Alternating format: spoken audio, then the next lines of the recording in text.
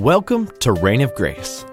This program is brought to you by Reign of Grace Media Ministries, an outreach ministry of Eager Avenue Grace Church in Albany, Georgia. It is our pleasure and privilege to present to you the gospel message of the sovereign grace and glory of God in the person and work of the Lord Jesus Christ. We pray that today's program will be a blessing to you. Thank you for listening, and now for today's program.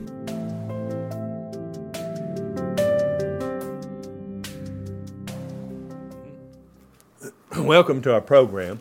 Glad you could join us. And if you'd like to follow along in your Bibles, I'm going to continue preaching through the book of John, chapter 17. And the topic today, the title is Christ Our Intercessor. This is part 2.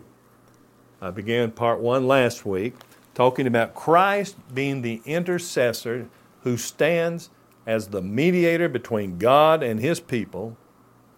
One God, one mediator between God and men, the man Christ Jesus, the God-man.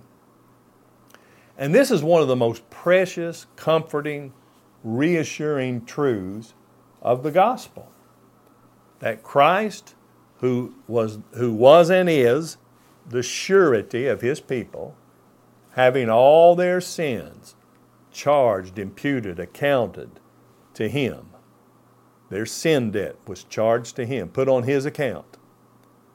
And then our substitute, the one who came to earth and became incarnate, took into union with His deity a perfect, sinless humanity, body and soul, and walked this earth as the substitute under the law and going to the cross in the place of His people, His sheep, God's elect, those for whom He died, and satisfying the justice of God to the point of bringing forth an everlasting righteousness of infinite value to enable God to be both a just God and a Savior. And so He died, satisfying the justice of God, fulfilling all conditions of salvation, bringing forth that righteousness, and He was raised again the third day, and now ascended unto the Father, ever living to make intercession for His people. And His intercession, His intercessory work includes His praying for us, for His people, His working all things after the counsel of His own will for our good and His glory. That's how we can say in Romans 8:28 that all things work together for good to them that love God, who are the called according to His purpose. Because He's working them, preserving His people, bringing all things into light, sending the Spirit forth to bring His elect, His chosen people, His sheep, under the gospel, the true gospel. Not a lie, not a false gospel. There's a lot of false gospels out there.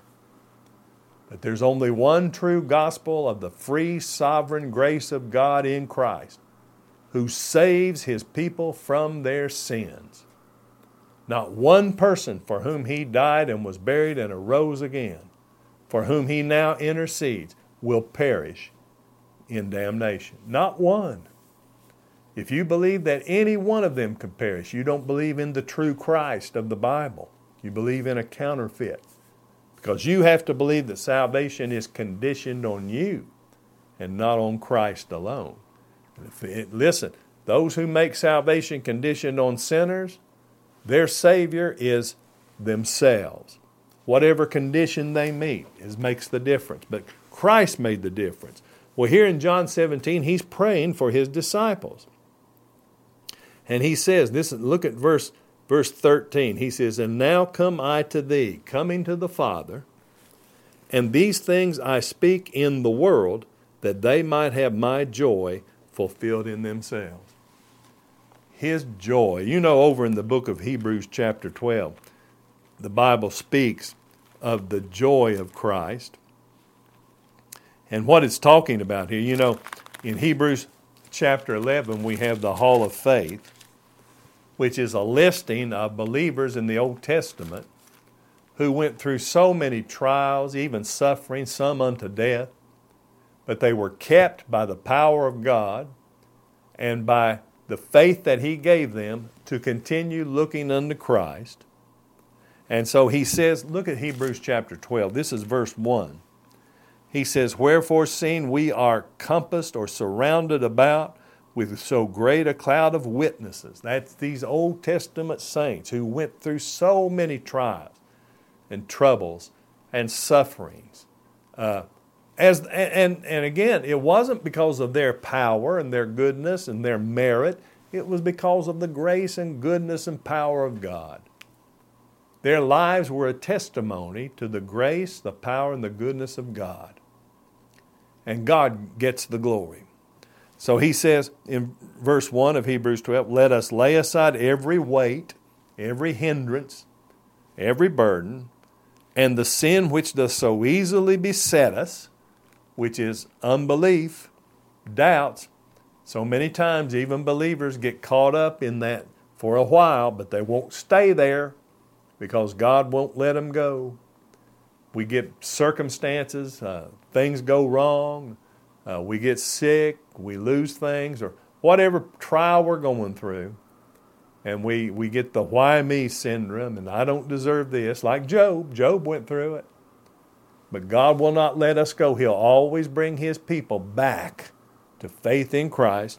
And this is what He says, let us run with patience, endurance, the race that is set before us.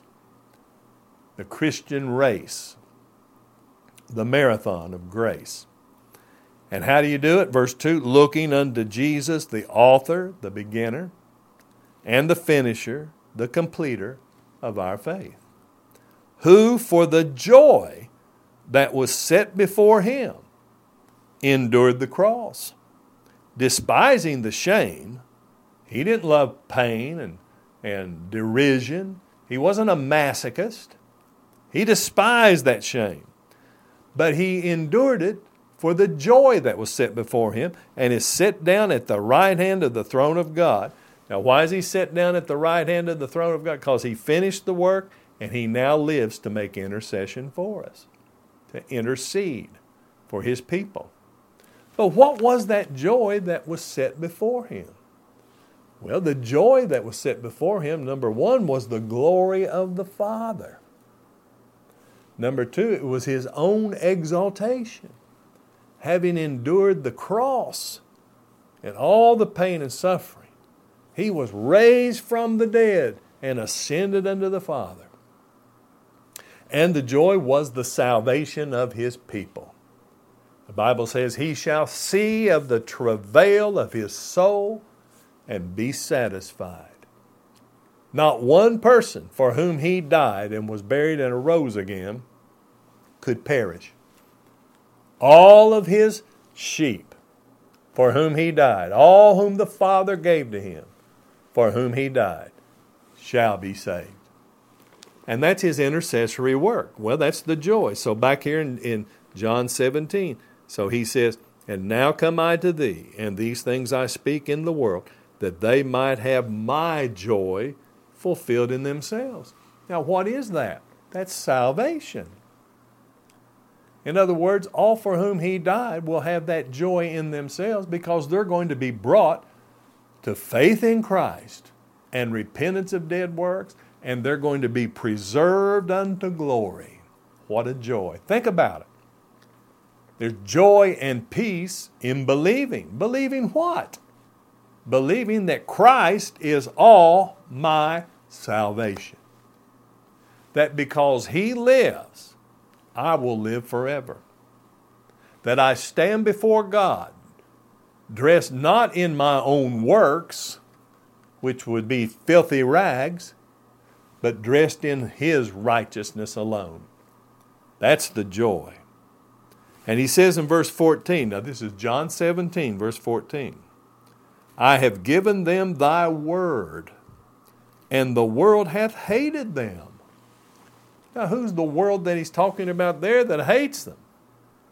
They are those who are in unbelief, who are so attached to this world and their works, who are so proud of what they think they've done for God, who are trying to establish a righteousness of their own, who hate the people of God who tell the truth.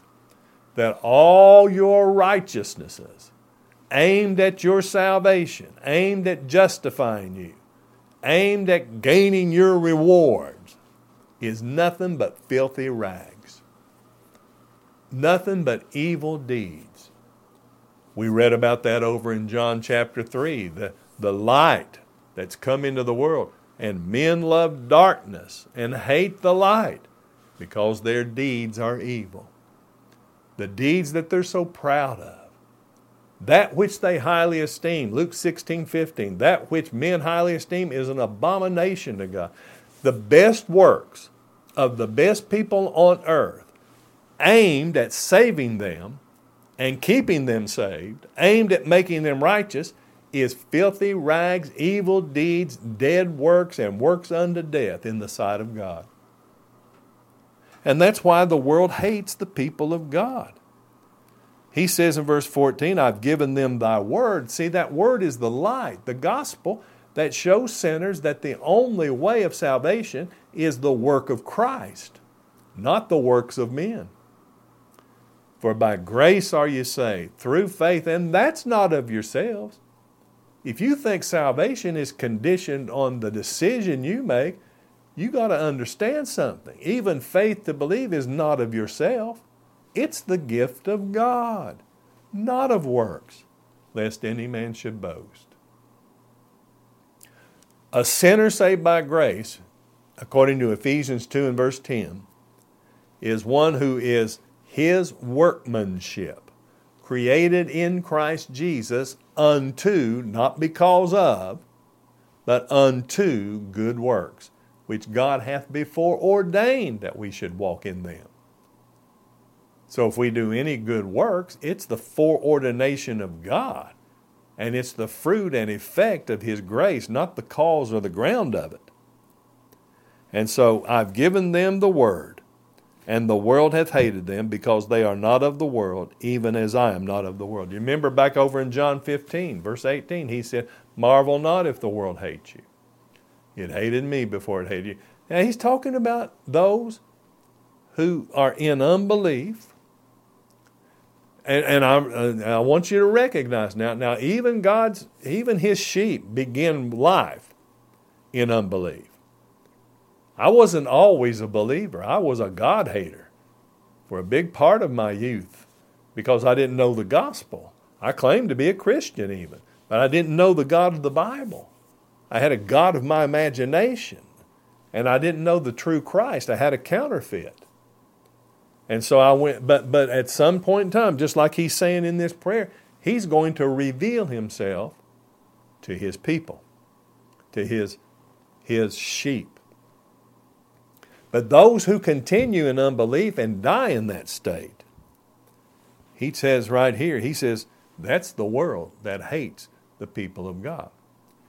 Now, if you're sitting there thinking, you say, well, what am I? Am I one of His elect, or am I one of His sheep?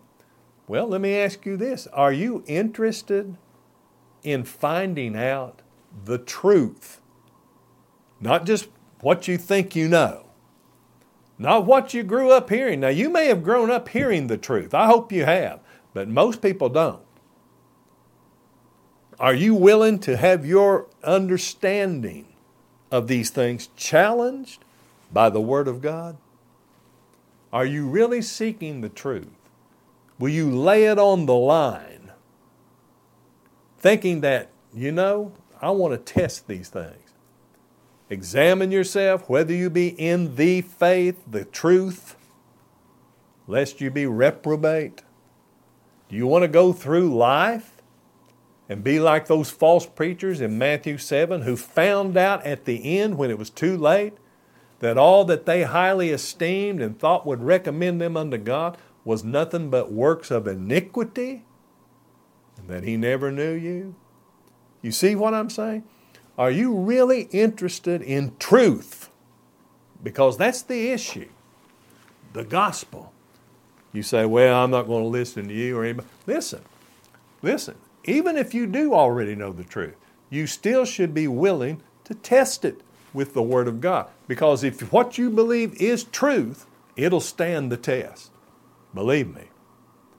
Somebody said, well, I don't want preachers to rock my boat. Listen, would you rather have your boat rocked now or at the judgment? Do you understand what I'm saying? Well, this is what he's saying. Look at verse 15 now, John 17. He's praying for his disciples. He says in verse 15, I pray not that thou shouldest take them out of the world, but that thou shouldest keep them from the evil, or from the evil one. Remember we read over in 1 John chapter 5 last week about the whole world lieth in the evil one. Well, you know, while we're in the world, even as believers, we're in a warfare.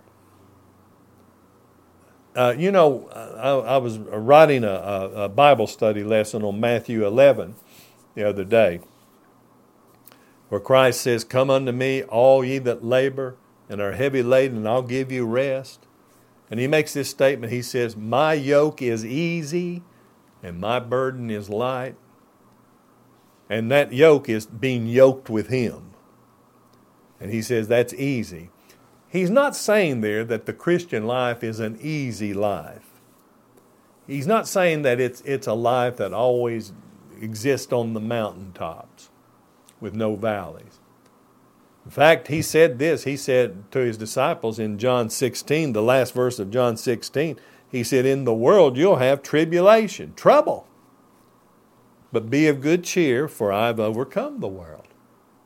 That's the joy of it. Christ has overcome. We're in a battle. If you're a believer, you're in a battle of the three great enemies. The world, the unbelieving world, sinners who hate the gospel and hate you, hate your Lord, hate the God of the Bible. Even religious now. Remember, Christ had more trouble from the religious people of his day than he did from others. And so we're in a battle with the world. We're in a battle with the flesh. That's ourselves. That's our own sinful nature that is against God, that motivates us in selfishness and unbelief. And we're in a battle against the devil. And so it's not an easy life. It's a difficult life, especially if you stand firm for the truth without compromise. You're going to have a lot of people who come against you. But the easiness that he speaks of in the yoke there is the fact that salvation is never conditioned on sinners in any way, to any degree, to any stage. It's all conditioned on Christ. It's all free. It's all unconditional, all undeserved and unmerited. It's all wrapped up and complete and sure in and by the Lord Jesus Christ. Now that's the yoke. It's the yoke of grace. The yoke of the law is a burden you can't bear. The law requires a righteousness you cannot produce, and neither can I. But the yoke of grace, the yoke of Christ, points me and leaves me to the perfection of righteousness that can only be found in Christ. And I rest in him. He'll give me rest. All right?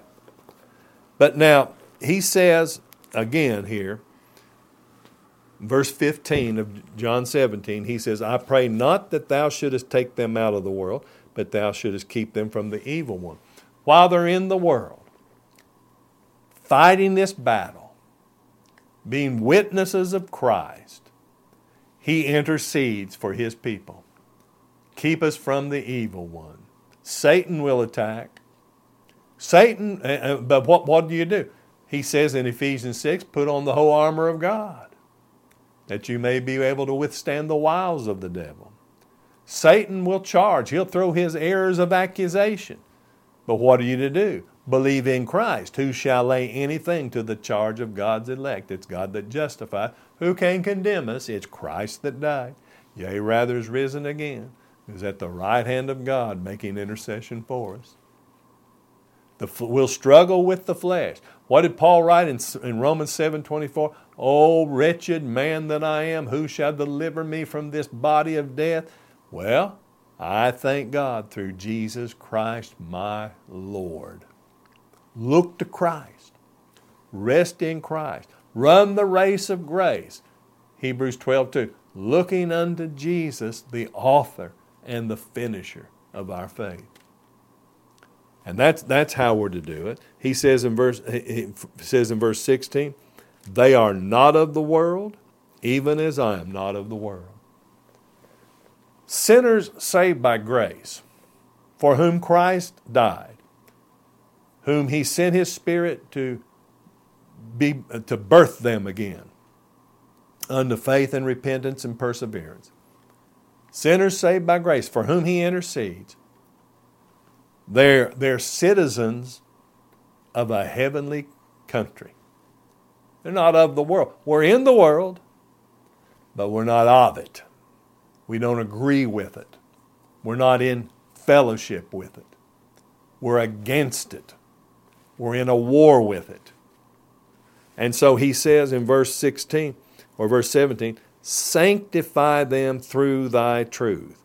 Thy word is truth. Now the word sanctify, you hear the word sanctify, sanctification, sanctified.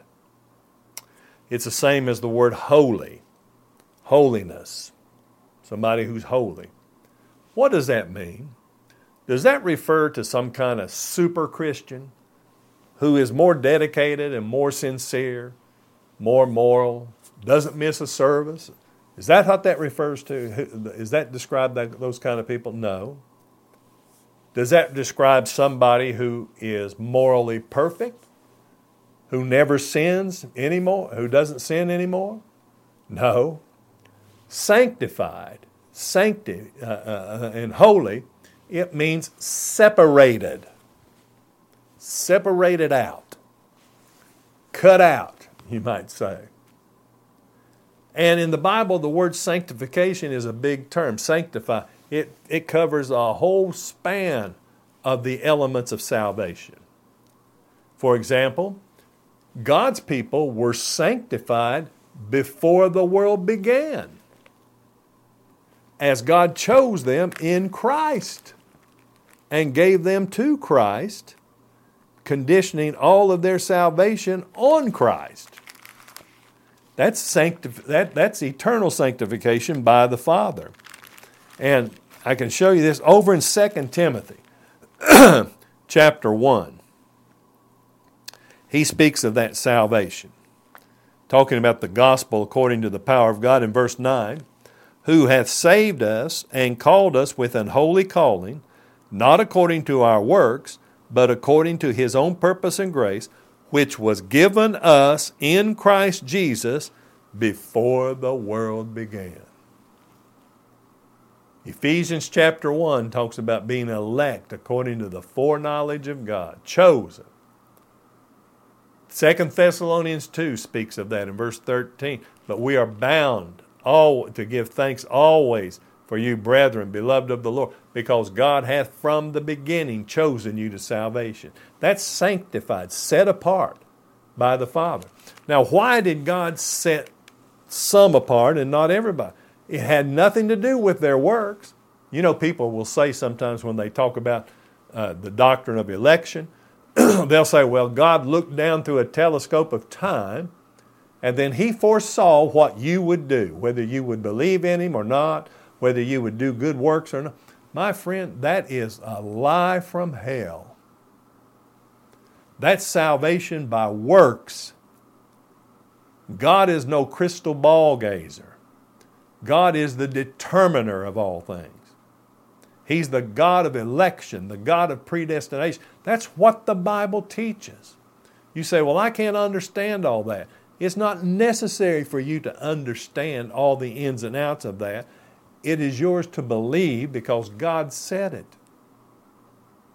So understand that.